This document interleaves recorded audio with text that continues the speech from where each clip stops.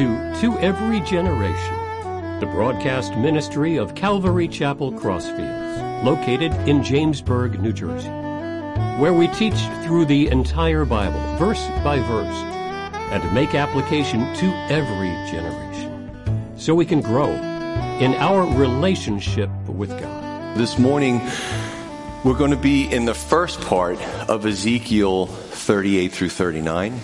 You have to put these two chapters together because they go together. So it is part one, but we do look at them together. Now, the last time we came together, the message was titled, No Favorites.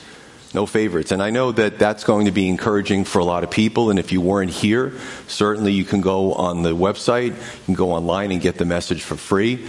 If you've had a rough upbringing and you tend to have a negative view of yourself, that message is definitely for you, because God looks at you equally as he looks at everybody else. God doesn't play favorites. The world does that, but the Lord never does that. And today the message is titled Closer Than You Think.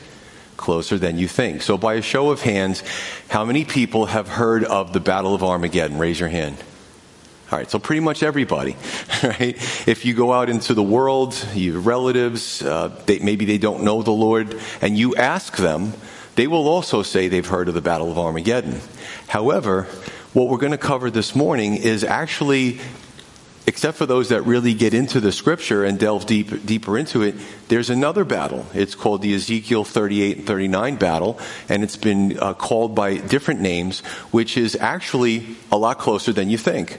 When we actually go through this, you're going to be surprised and say, wow, I didn't know all these things. This could literally happen at any time. So I'm going to go through some proofs, because I did invite some people to watch online and to come here.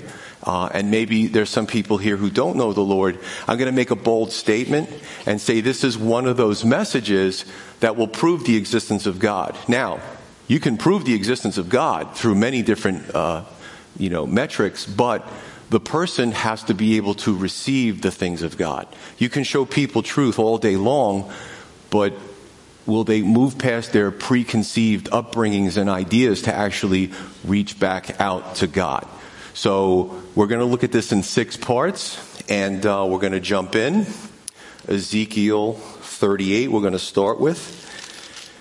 There's a lot to it here, and I'm going to break it down for you. It says, Now the word of the Lord came to me. So the Lord is speaking to Ezekiel, the prophet, saying, Son of man, set your face against Gog of the land of Magog, the prince of Rosh, Meshech, and Tubal, and prophesy against him.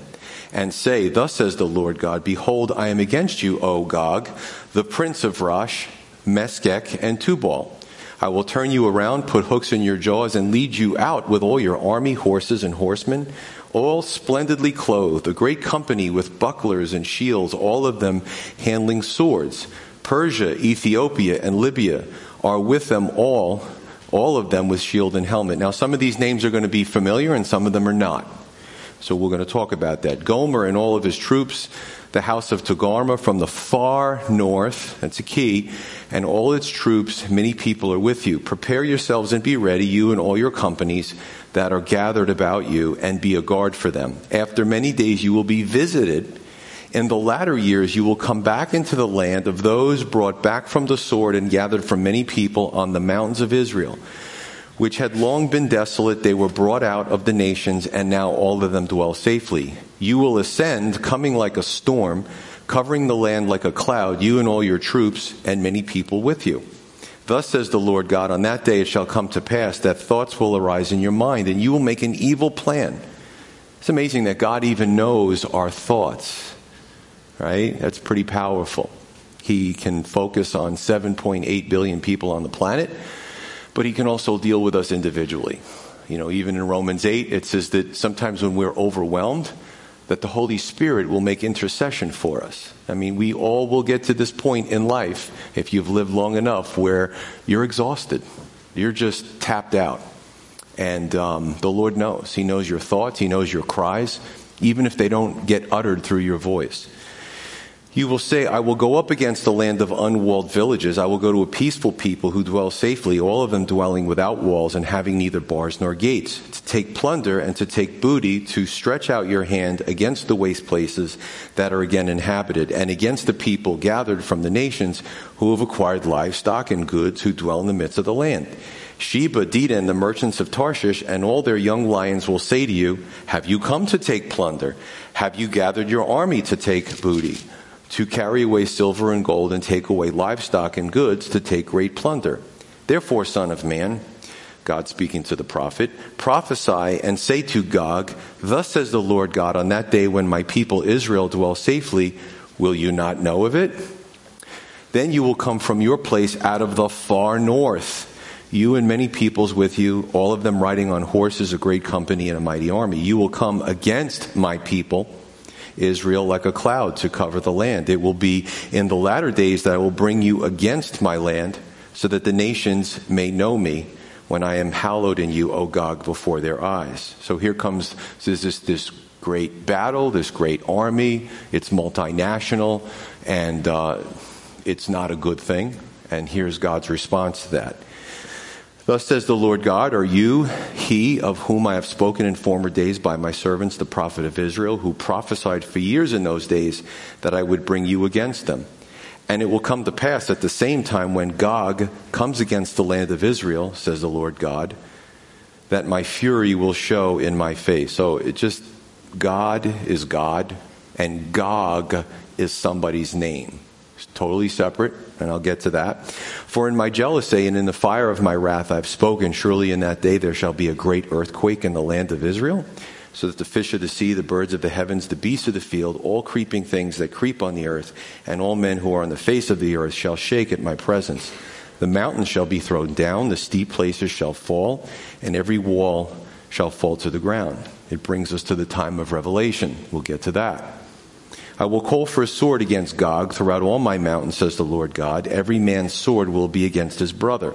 And I will bring him to the judgment with pestilence and bloodshed. I will rain down on him, on his troops, and on the many peoples who are with him, flooding rain, great hailstones, fire, and brimstone. Thus I will magnify myself and sanctify myself, and I will be known in the eyes of many nations. Then they shall know that I am the Lord. So 1 out of 6 is dormant prophecy of war. This is a very unusual prophecy that God gave to the prophet Ezekiel in the 6th century, not AD, but BC. This is 2,600 years ago. And if you take all the people groups together in the nations, this has never, ever happened. Now we know that everything God says comes to pass. So what we do know is there are some prophecies, not a lot, that are left that will come to pass possibly in our lifetime. That's interesting. So 3 main battles, and I'm going to do parts 1 through 6 and then sort of A, B, and C.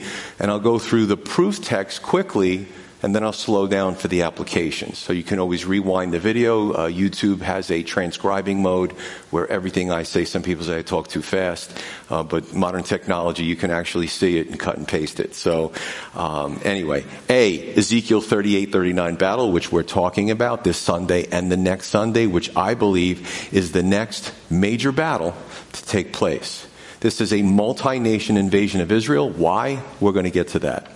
B, the Battle of Armageddon. Okay, that's a separate battle, right? The Antichrist, or the great aggressive fascist globalist, who's probably in politics today, will muster up much of Western Europe to do really pretty awful things. So again, I asked a show of hands, how many have heard of the Battle of Armageddon? Almost all of you raised your hand. How many of you heard of the Antichrist? Almost all of you would know that as well. So that's a more popular battle. That's an end times battle that a lot of people, even non-Christians, are familiar with, okay? Which I believe takes place after the Ezekiel 38-39 battle. I'm doing this in chronological order. C would be the final battle in Revelation 20 after the millennial kingdom is over, which I covered when I was in Revelation, which I believe is the shortest and the last battle. 2 out of 6 is manuscript evidence. Why am I bothering with this? Because sometimes when I say the details that the Lord gives in His Word about future events, the response is, there's no way that could have been written that long ago. Nobody could have known that. And I would agree that nobody could have known that except for God. God is outside of time. Time does not throw God off. He knows the end from the beginning, and part of the way he proves his existence is through prophecy. So manuscript evidence, A, B, and C, 3 basic manuscripts. A, the Septuagint, which is a 3rd century, not AD, but BC manuscript at the request of Ptolemy II, who was a historic figure. And this, what he desired to do, he was able to get 70 Hebrew scholars who were fluent in both Hebrew and Greek.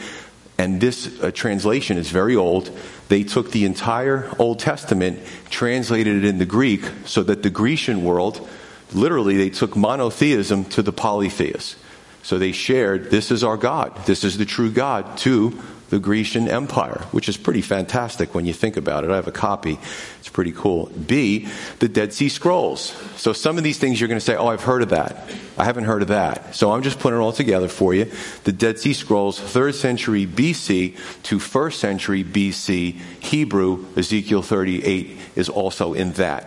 Okay, some of the scrolls are a little fragmented, but now they're safely in a museum under guard. C, the Masoretic text, which is also a pre-modern age manuscript. This is a text that the Jewish people use today. The Masoretic text is well revered, and Ezekiel 38 and 39 is in that as well.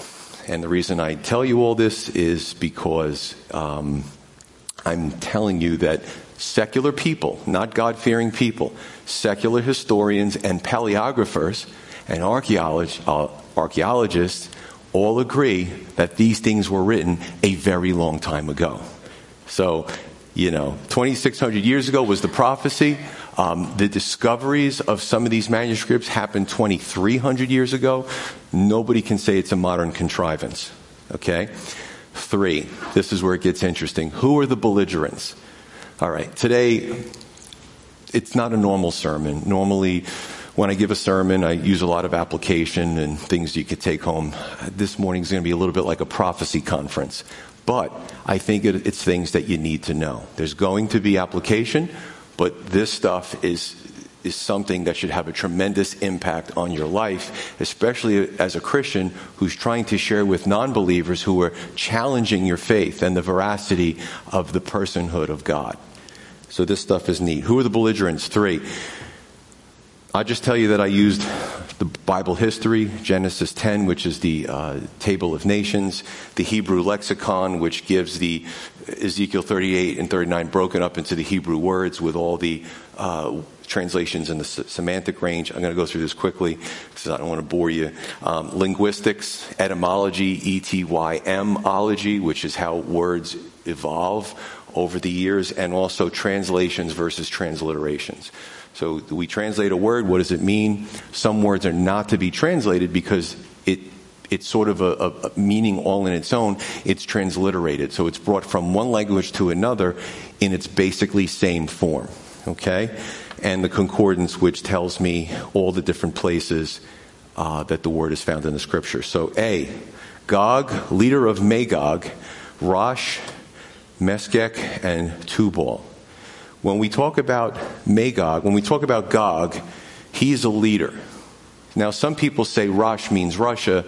I don't agree with that. Rosh means chief.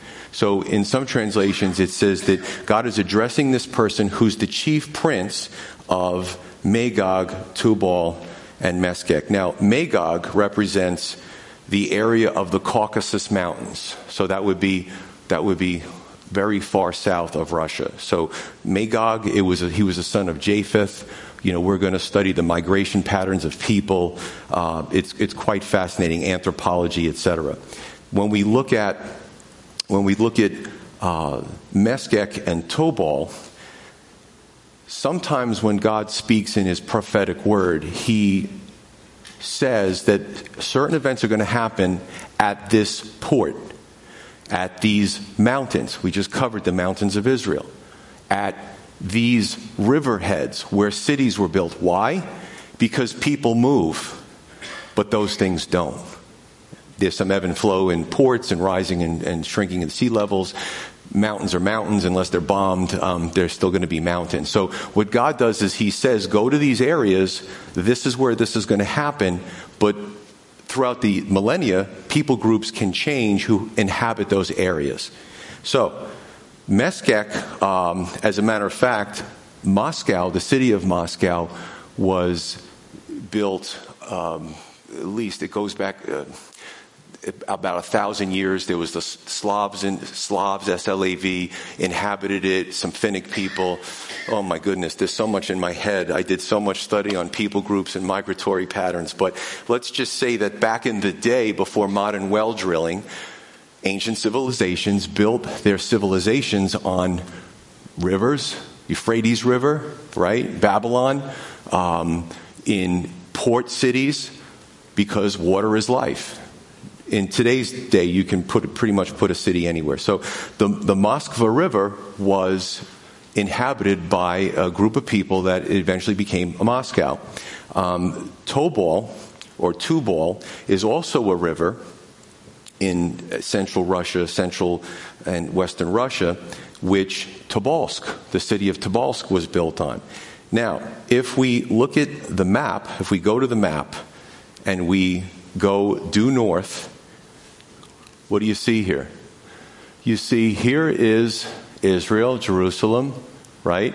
When you go to the north, God says the far north, here's Moscow, and here's Tobolsk, and in this area are the Caucasus Mountains. Interesting, isn't it?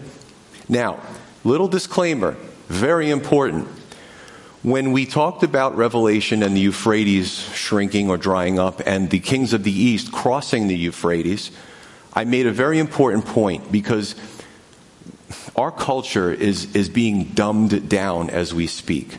Words are changing. You can use something biblical and somebody goes, wait a minute, that's not right. It's because it's ignorance, okay? When you look at some of these groups, again, there's migratory patterns. We talked about China. Unfortunately, ignorant people think that in China are only Chinese people. There's actually, if you do a study, there's 53 different ethnicities. China's huge, over 1 billion population. So you can't, when we look at these nations and how they're going to march south, you can't judge the people by the nation, all right? And I would say to my overseas friends, please don't judge Americans by some of the wacky leaders who are leading our country. I won't judge Russians or Iranians or Chinese. Please don't judge me by some of the incompetent people that are running this country. So we have to get that out there, right? That's important.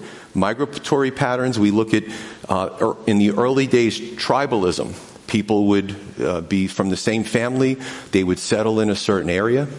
As history progressed, tribalism moved to nationalism. Again, if you watch the evening news, you're going to get the wrong impression of what these words actually mean according to the dictionary. What happens is tribes would come together and build nations, right? And they would have borders.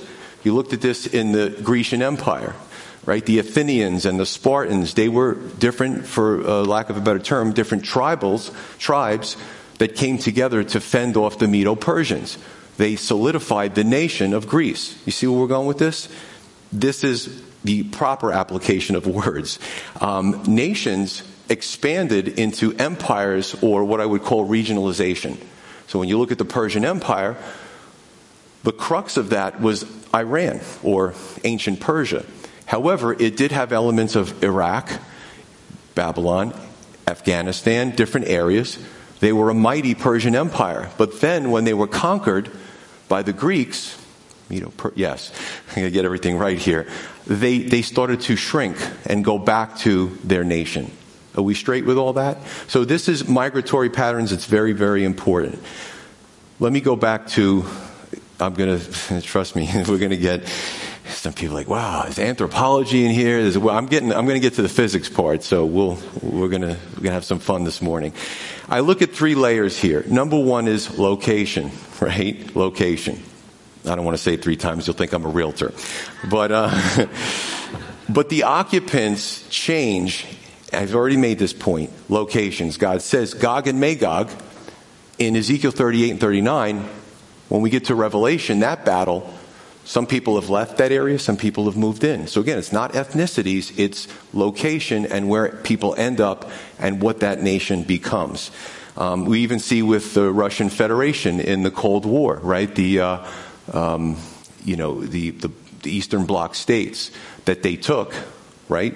But then when Russia went through its hard times, they let them go. Like Poland was free again and some of those nations. So we see this. I enjoy history, as you can tell. All right, so location, occupants change. B, spiritual disposition. Gog is not a good guy. So I think you got that point. He's not a good person. He's leading these forces to attack Israel, right? Or whoever he's attacking, he's not a good person. C is an evil embodiment of a leader. We've seen this in Isaiah 14. We've seen this in Ezekiel 28. And we're seeing it with Gog. In other words, is that demons, there are demons, they're fallen angels, they're territorial. And this is a spiritual battle. And to the demonic world, they don't like God's plan of salvation, obviously. They're not really fans of us. God loves us, so therefore they rebelled against God. They don't care for us very much. So what they do is and we've seen this in Daniel, we've seen this in Ezekiel and Isaiah, you can't see them, but they move into territories. And they can't force their way in, but they suggest things to leaders, kings, presidents, etc. And when that leader, because of his or her own ego, starts to feel powerful and it's a rush for them, they more and more open themselves up to these demonic presences. So, not surprised, in any given day, in any given country, there are leaders who are possessed by demonic forces. Listen to some of these people talk. The things they say are really off the wall. They seem maddened, and they're running millions of people, right? So, there's an evil leader embodiment, there's a spiritual predisposition, which, let me put that on the side. Let's look at the second grouping. B, Persia, Ethiopia, and Libya. Persia, Ethiopia, and Libya, right? Persia used to be Persia until 1935 when the name was changed to Iran. Oh, I know Iran. But Persia's been around for thousands of years, okay? My wife and I took in a young lady about 20 years ago who was, I thought, Iranian. She lived with us for a year. We actually were, it's a long story. We've had an interesting life. She was in danger. So we took her in our home and we were protecting her. And a year later, the coast was clear. It has to do with overseas stuff and it's just crazy. Anyway, I like to learn about people. I've had Egyptian people stay with me, Middle Eastern people. I like to learn about people that are not like me. I like to learn about different people. So this girl was living with us, and I would refer to Iranian, and she would stop me and say, and I never made the same mistake afterwards because I respected her. She said, "We are Persian." I'm like, whoa, that set me back. This girl, who was straight from Iran, identified with the ancient people of the Persians. Isn't that interesting? Now, Ethiopia and Libya, we talked about in our Africa study in the former chapters of Ezekiel, the 25th Egyptian dynasty and the Kushite Empire, which superseded the Egyptians. Right? They were more southeast in Africa, and they had power, and they were able to become pharaohs for a limited amount of time. They took over the Egyptian empire. So when we look at these names, Ethiopia and Libya, they're called by different things. This is fascinating because did you know that Ethiopia right now is embroiled in a civil war? Right? What do we see on our media, especially at night? Am I a boy or a girl? Should this race be mad at that race? Like, this is the stupidity we get on a daily basis. There are things going on in this world that will affect us at some point. And our media is bogged down in ridiculous discussions. Okay, that's just my personal opinion. What's the problem with a civil war in a large country or country that covers a large ground? Well, let's go back to, does anybody remember Benghazi 10, 11 years ago? Our embassy was attacked. Benghazi is in Libya. Libya, after Muammar Gaddafi, some of the radical elements, I just love overseas news, right? This stuff is fascinating, geopolitics. Ansar al-Sharia took over and attacked our embassy, killed our ambassador and 3 other Americans, and many others were wounded. So when you have civil wars, when you have leaders that are removed in some of these areas, you never know what you're going to get next. And the Libyan people, sadly, after they couldn't do anything. It was well over 100 militants who were attacked. Libyan people held up placards afterwards. "We love you, America. We're so sorry." They were horrified, but they have no control. So what's going to happen in Ethiopia? I don't know. Libya is still fighting radical elements. So the wrong person gets into power and has control over the military, very easy for them to engage. And when you look at some of these radical elements, they hate the West, they hate Israel. Start putting it together. So this is why this stuff matters. Gomer and Togarmah is largely seen as the area of Turkey. I have a friend who is a missionary, went over into ISIS territory to share the gospel with all those people there who were displaced. He's an amazing person. And he's very familiar with the leader of Turkey, who is Erdogan, who there was a coup attempt in 2016, which has made him more paranoid and more fascist. So Turkey's involved in this. Do you see how this is starting to come together? Do you realize that this is a powder keg that with a spark, this could happen at any time? That's what I'm trying to show you. See, the last group, and then I'll get into some of the applications. The ones protesting, Sheba, Dedan, right? Verse 13, Tarshish and its young lions. Now, Sheba and Dedan have always been understood as the Arabian Peninsula. The Arabian Peninsula. Okay? Tarshish, we see this in Psalm 48. We see this in Jonah, the unlikely prophet who didn't want to go and minister to if we could put up the map. So Jonah, instead of going to the Ninevites, he's disobedient to God. He gets to a port in Joppa, and he ends up over in the Iberian people. He went a long way. People will go a long way when God wants them to do something, and they become stubborn. I've been there. I didn't go all the way to Tarshish, but we're just stubborn as humans, aren't we? So he figures, I'm going to get away from God. I don't want to do what he's called me to do. He goes all the way to the Iberian Peninsula, which Portugal and Spain are a part of. So we're familiar with Tarshish, right? And when I say, and then Tarshish, which could be understood, well, definitely understood as Western Europe, what we understand today as Western Europe, it also speaks about the young lions. When we were in Ezekiel 19, young lions is symbolism, it's a metaphor. What it means is the progeny of those nations. So in other words, the main lion in Ezekiel 19, she had her 2 young lions, which were the successive kings, which eventually, unfortunately, became part of the Babylonian Empire. So the young lions, if you're looking at Western Europe, what nations are pretty new in the Western world? 300 years, 200-something years is not a long time. We're probably talking about the United States and Australia. So tell me this, why is the Arabian Peninsula, the United States, Australia, and the Western Europe complaining, protesting, have you come to take plunder? Have you come to rob them of resources? Right? It almost seems like this could be a discussion at the UN. Countries that don't have the power or are unwilling to get involved, they protest, but there's not much more they can do. Let's do a UN resolution. Meanwhile, these people are still marching, right? Is it isolationism? Is it weakness? Not really sure. If we could go back to the map, Saudi Arabia is over here.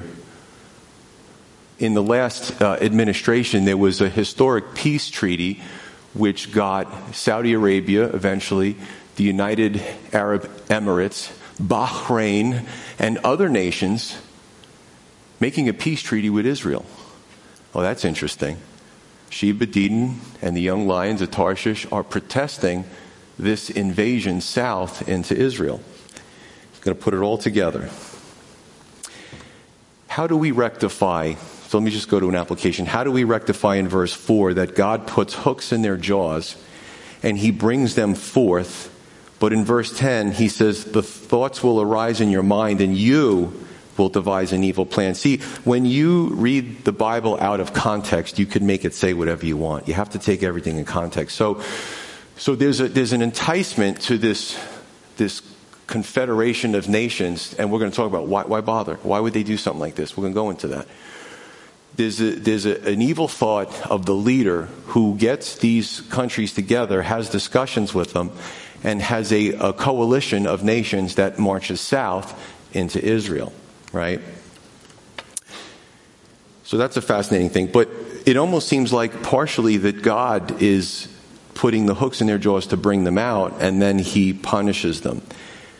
If you remember the lying spirit that God allowed to go to King Ahab was wicked. God tried to reach Ahab so many times. He loved him.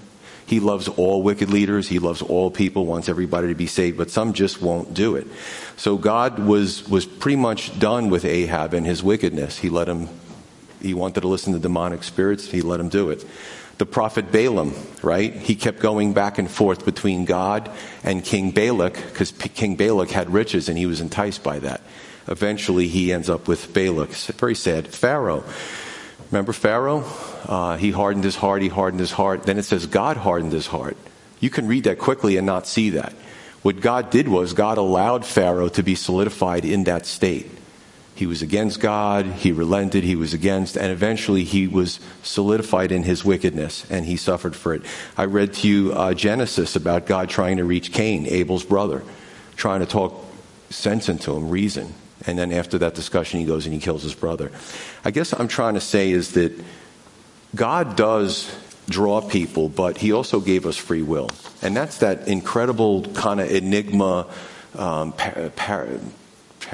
paradox that we see in the scripture, and we can see it in our own lives. God has given us free will. We have the choice to follow him or to not follow him.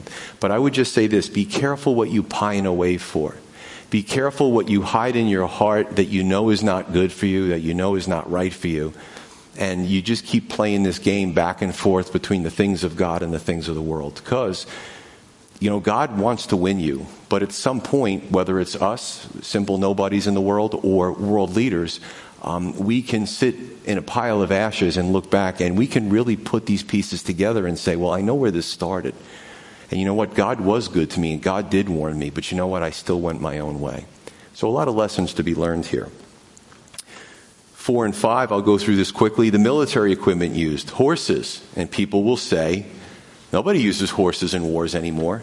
Did you know over 6 million horses were used by all sides in World War II? I did some research on it. That's a lot of horses. And there's a lot of hay and stuff to feed them, but they are still used today because they can get to hard to reach places, especially when you're talking about ravines and mountain ranges and stuff that modern equipment just can't get to. The bucklers that it speaks about, in the lexicon it says it's a large shield as if guarding by prickliness. That's weird. It says the shields that they were using, and I quote this from the Hebrew lexicon, the shields were a protector with the scaly hide of a crocodile. Years ago when I was a policeman, I was selected with a small group of officers to change the firearms because ours were aging and they were misfiring and stuff. And it was a really honorable position I was in. We changed the firearms for the entire police department, on duty, off duty, and I tell you what, we got into physics, we got into ballistics, we got into body armor, soft body armor. You look at the military application, soft body armor, hard body armor. Then you look at tanks and armored vehicles. You're also looking at armor. What's the goal? The goal is to stop the projectile from penetrating the armor and killing the person or the people inside the vehicle. It's the same principle. What we're talking about is physics, and we're talking about vectors of force that are moving in one direction. The idea is to take that vector of force, stop it from going to where it's going, and when it makes contact is to disperse the kinetic energy laterally. So the vectors in the physics now go laterally and disperse, and eventually it doesn't penetrate. So that's the goal. There is a type of armor that the military uses. It's called explosive reactive armor. And what happens is when the projectile hits the tank with this armor, it has little pockets of C4 and little metal plates. I know my engineers will like this. What happens is when the projectile hits, even if it's an explosive tip, the tank actually explodes this charge and uses the force of the explosion to push that projectile from penetrating the tank. I looked it up on the internet. You know what it looks like? It looks like a crocodile. So here Ezekiel is using primitive words to describe to us a battle that's going to take place so far into his future, he's never seen modern warfare. So he has to describe all this. Isn't that amazing? So if you look at some of these armored cars, you look at some of these tanks, you look at even some of the armor that the military is experimenting with, it looks like the scale of an animal, a porcupine, a crocodile. That's modern armor, folks. So I just had a little fun with that. 4 out of 6 is, why is the United States and Western Europe seemingly not involved? Why are they not involved? Let's look at this. So let me just say this for the record, because I don't want to tune anybody out. I'm going to cover geopolitics. I don't really care about Republicans and Democrats. But we do have to talk about alignments of nations overseas. And we are going to talk about that because we have to. So every president that I can remember, Clinton, Bush, Obama, Trump, and Biden, have all tweaked things in the Middle East. I don't know if they know it or they don't know it. I mean, I'm sure they're so busy. Did they consult with people who know anything about Bible prophecy?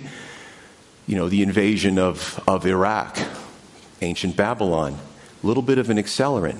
The pullout of Afghanistan, big accelerant. Let's look at the map.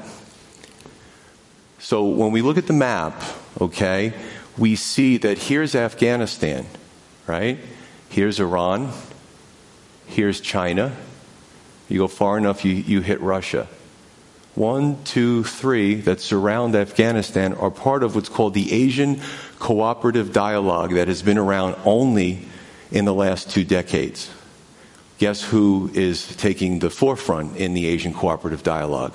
Mostly Russia and China, and a little bit with Iran. So what we did was disclaimer, full disclosure, I'm not a fan of forcing our young men and women to go overseas and build nations for people who don't want to fight for it themselves. We did it as Americans. I've counseled soldiers with PTSD, young soldiers who come from theater overseas. So you might think, well, you sound like you have a bias that I'm not a war hawk. Okay? However, what we did this year was totally insane. Totally insane. What we did was we left a power vacuum here where some of these players can get in there and we're not an obstruction anymore. And I'll just use Christopher Wray, the head of the FBI, very concerned about intelligence. He felt that what happened, and he said it very tactfully, left us blind overseas and is leaving us blind for an attack on our own soil, okay? Some people I know that work with the government have their head shaking. The New York Times spoke about the lack of presence in that area. Again, I'm not for endless wars, but to pull out like that, we left billions of dollars of Apache helicopters, planes, drones, technology, which are right now in the hands of the Russians and the Chinese, and they're reverse engineering them so that we lose our edge on the battlefield. If we don't make new equipment, they already know what we have. They already have our equipment, and they know how to defeat it. And they're probably doing target practice just to see that they can get it right in case we decide to venture onto the battlefield again. So, why are we not involved? Maybe we're just incompetent, the Western powers at this point. Maybe we've become isolationists. I don't know. What I do know is if you read overseas news, right now as we speak, Russia has amassed a force of a tremendous army on Ukraine's border. And they're nervous. Wouldn't you be if you were the president of the Ukraine? China has continuously flown bombers over Taiwan. Taiwanese are a little nervous. Wouldn't you be if the Chinese military was flying bombers over you? The bad actors smell the weakness, and they're going to fill that. I don't know what's going to happen. I'm not predicting anything. But I will say this. It's fascinating, isn't it? And as Christians, we need to know our Bibles. I have one of the officers I used to work with is here for a visit, and we'll talk about it afterwards. But, whenever stuff would happen overseas, we would have our briefings, and then we'd have a little lull, and I would take out the dry erase markers and go on the dry erase boards, and from memory, I'd say, this is Syria, this is Iraq, and I would have arrows everywhere, and then the supervisor would walk in and go, what are you guys doing? It's just a little geopolitics, Lieutenant. But what I did was I gave them a sense to pull them out of the brainwashing of American culture that's dumbing us down, and to see that there's a whole world outside of the United States, and that the Bible has predicted all this stuff. So when you look at this, just remember for a moment that this was written 2,600 years ago. The United States is not even 300 years old. We feel like we've been here forever, right? So that's less than 300 years. We're talking about 2,600 years ago. How the heck could Ezekiel know all this? It's only by God, right? So here's a question. 5, why attack Israel? Well, 2 of them are just, common sense for nations looking to expand, and then the other 2 are more spiritual. So why attack Israel? Well, A, natural resources. Israel has touted their natural gas reserves, oil. Well, that makes some people uncomfortable.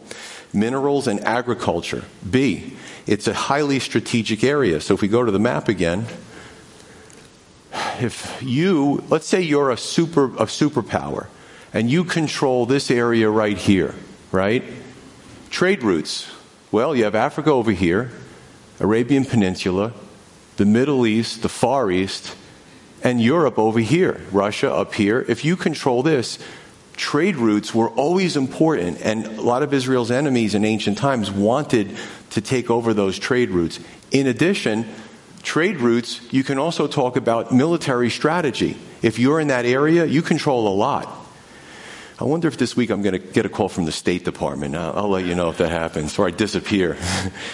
I would just say to them, listen, it's all right here. You don't have to ask me this question. Read your Bible, folks. You're in the government. You should know all this stuff. But it is amazing the ignorance of Scripture and things that really affect the national security of our country and the whole world, because people are ignorant of what it says in God's Word. So you have that. Most importantly, there's a spiritual issue component to this. Anti-Semitism is heavily on the rise in France, in parts of Europe, and if you look at it, the United States. I've talked to people that don't like Jews or Israel, and I'm curious, they don't even have an answer for me. There's something inside of them, there's this hatred, and they don't even know why they don't like them. Like I'm trying to pick their brain, but in their brain they don't even know why. But it's a spiritual element to it, right? What I believe is most likely the church has been raptured at this point, and Satan is concentrating his forces on, unfortunately, Israel, who has to go through that last 7-year period, that Shabuah, that's spoken about in Daniel chapter 9 in the Old Testament. What also could be the spark that starts this is, we know, according to Scripture, and we see the Wailing Wall, a small part of what's left of the remnants of the temple. We know that in Bible prophecy that the temple in Israel will be rebuilt, and people say that's impossible. Well, if you go on templeinstitute.org, they have copied the lavers, the candelabras. They've copied all of the things that the Old Testament spoke about, all the artifacts that would be put back when that temple is rebuilt. And with modern engineering and building and construction, it could be built, if the go-ahead was given today, in a matter of months. So, is it possible that the rebuilding of the temple, now if they put it on the Temple Mount, it would have to go next to the Dome of the Rock? That could send shockwaves through the Muslim world. Could that be the catalyst and the spark? Some questions I don't have answers to, but it's very interesting conjecture. In verse 8, it says, after many days and latter years, the Israelites will be brought back. So many days later, latter years, they will be brought back from all the nations. Massive influx into Israel after 1948. A lot of Jewish people left a lot of countries to come back to their native country. So this can only be described as post-1948. Verse 11 further confirms this. It's a land of unwalled villages. Now, in Ezekiel's time, there were no bombers. There was no artillery. The invention or the discovery of gunpowder changed everything. However, before the discovery of gunpowder and aeronautics, you would build a wall around your village or your city. The bigger the city, the bigger the wall, to protect yourself from an invasion. The gates would be shut. Your archers, your guys on the wall would be ready to take an attack. Now, with the advent of paratroopers, aeronautics, artillery, walls really don't do much around cities. You see what I'm saying? So here, he's speaking about a day where Israel would be unwalled villages, unwalled cities. They don't need it anymore. They used to have it back in the day, millennia ago. There was something incredible that took place with the Israeli army, how quickly they were able to get on their feet and repel attacks. The modern, the Iron Dome, it's incredible. They're always getting rocketed. We rarely hear this in the media. Israel's constantly getting rocketed. There's some interesting things that are happening as we speak. Tensions between Israel over the Golan Heights with Syria. There's Russian troops in Syria as we speak. There's Iranian troops. Iran has openly said they want to destroy Israel. So it's getting close. Verses 19 through 20, we don't want to leave out the part about, so Pastor Joe, how are you sure about this battle and in these times and in our future? Well, number one, none of these nations have ever mustered up in the history of the last 2,600 years to do this. We know that everything God says will come to pass. All of his prophecies will come to pass. We also see the great earthquake and cataclysmic events, which sound a lot like that 7-year tribulation period when we covered the Revelation study. So all of a sudden, the calmness that we see, we do have some disturbances in the climate and the weather, but nothing like the earth is going to see in the times of Revelation. So I would just say this, that if you don't know the Lord, this should really get you curious. I will stay here and answer your questions. I'll answer your emails. If you are considering God and the power of what he knows and how he can tell the future, I am more than happy to have that discussion. Last, 6 out of 6 is the Sunni-Shia connection. So if you're familiar with Islam, right, after the death of Muhammad, he did not officially name a successor. So you have different branches of Islam, but you have the two main branches are the Shia and the Sunni. And the big argument they have, which has led to bloodshed, Iran-Iraq war, you had the Sunnis fighting the Shia on the border for 8 years, killing each other. Same religion, different factions. One group feels that they have the right to the caliphate, the successor to Islam. The other group feels that they have it.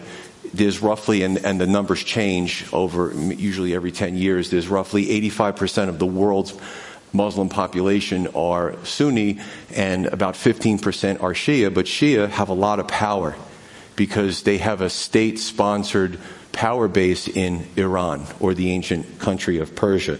So, yeah, so it has just a lot of information. And if you look at, again, all you have to do is look at the discussions from the Iranian leaders, their desire to wipe Israel off the face of the map. So if we could put up the map again, what you see is a very interesting counterbalance. And when we talked about that peace treaty with the Arabian Peninsula, Saudi Arabia, everyone understands as the hub of, or the official, unofficial leadership of the Sunni faction, okay? Iran is look how close they are. Iran is understood as the hub or the leadership of the Shia. These two don't get along. Iran tries to undermine Saudi Arabia's interest and vice versa. Again, if we go out of America, I don't really care who, what's her name? Kim Kardashian is dating now. I mean, it's like, who cares? Who's taking the latest selfie of themselves on the beach? Can we get like real news? And they're all guilty of it. It's so stupid. I mean, this is what's going on in the world. We're not in a bubble. All this stuff will affect us. So what you have is, I would say, is a sort of a crescent, right? You look at Hezbollah, you look at the Iranians in Syria, you look at the Iranian heavily influenced in Iraq. You have a Shia crescent that's counterbalancing the Sunni crescent. And depending on where you go here, this gets a little bit more confusing because there's a lot of a mixture. But how would Ezekiel know this stuff? But these are the folks who are going to take the opposite sides in this invasion. How many different ways do we have to go through this? I mean, no way Ezekiel could have known this. So let's just take a break and we'll wrap it up and then we'll finish next Sunday. A lot of good things to discuss, but in verses 21 through 23, through this miraculous destruction of this seemingly invincible army, only God could nullify this army. And we're going to go into even the soldiers. It's just a strange thing that they attack each other. You realize that look up the horses, 6 million horses. Look up to desertion in World War II. Look at how many people deserted the Red Army because they were afraid to fight the Nazis. Look at how many in the German armies deserted because they didn't want to go into Russia. But the Hitler's Sixth Army, when it went into Russia, had Croatian forces, it had Italian forces. They weren't just Germans. There was well over 1 million men who, it was such a bloodbath on both sides. But there is sometimes confusion in the troops. Sometimes they fight each other. Sometimes there's friendly fire, especially when you have forces that are that big. This is not unusual, but God will cause the confusion. Some of the nations will maybe grumble and say, I don't want to, why am I going to this war? Why am I fighting this war? And there's desertion, there's infighting. So you see this cataclysmic events, maybe that's the catalyst for some of the soldiers and just to get out and say, that's it, we're done, put the rifles down, go back home. But you see, it's a pretty powerful situation. But people will see, because it'll be, once they start marching, the world's going to look aghast and be like, well, there's no way anyone's going to be able to stop this coalition. However, God is going to do the work. He's going to thwart it. At the same time, Israel will start to see her God through this. Israel today, there's a small portion, if you do that by the numbers, small percentage that are super religious or very adherent to the faith. Many of them are secular. Okay, a lot of people don't know that. But let me just focus on this for a minute.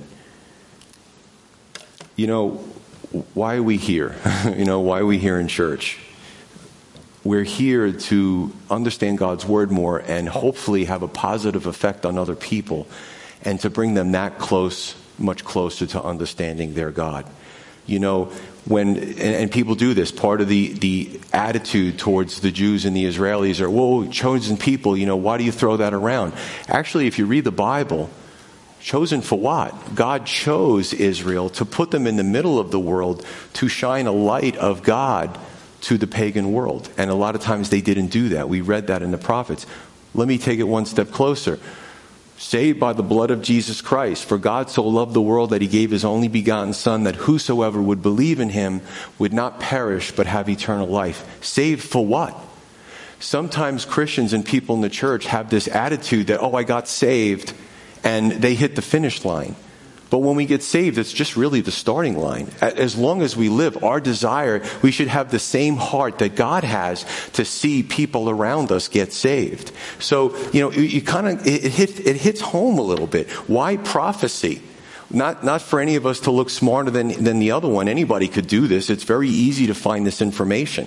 It's to win others to God. It's not for people to live in fear.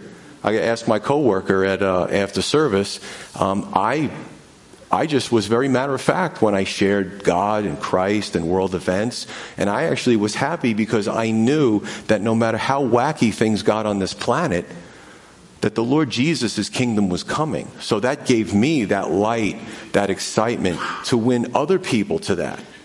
The statistics on especially young people who are either have committed suicide or are in a depression, the numbers are, and no one's talking about it. I know the Omicron is South Africa. I know it's another variant of COVID. I get it, but there's a lot more people who are losing their lives because of hopelessness, and that's not on the media. You have to find those statistics, right? So my desire is for people to know their God.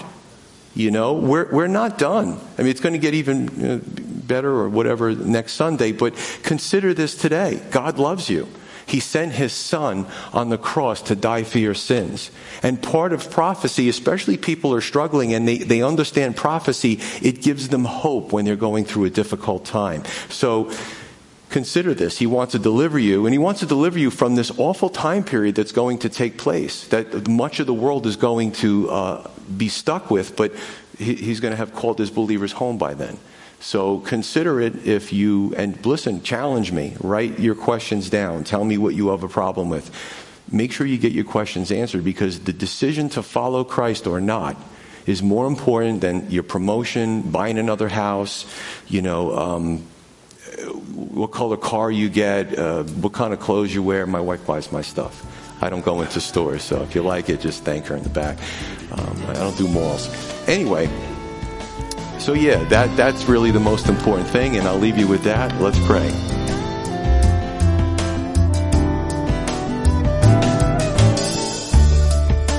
You've been listening to Every Generation from Calvary Chapel Crossfields. We meet for Bible study Wednesdays at 7 p.m. and Sunday service begins at 10:30 a.m. On Sundays, we have children's church for all ages, in addition to infant and nursery care.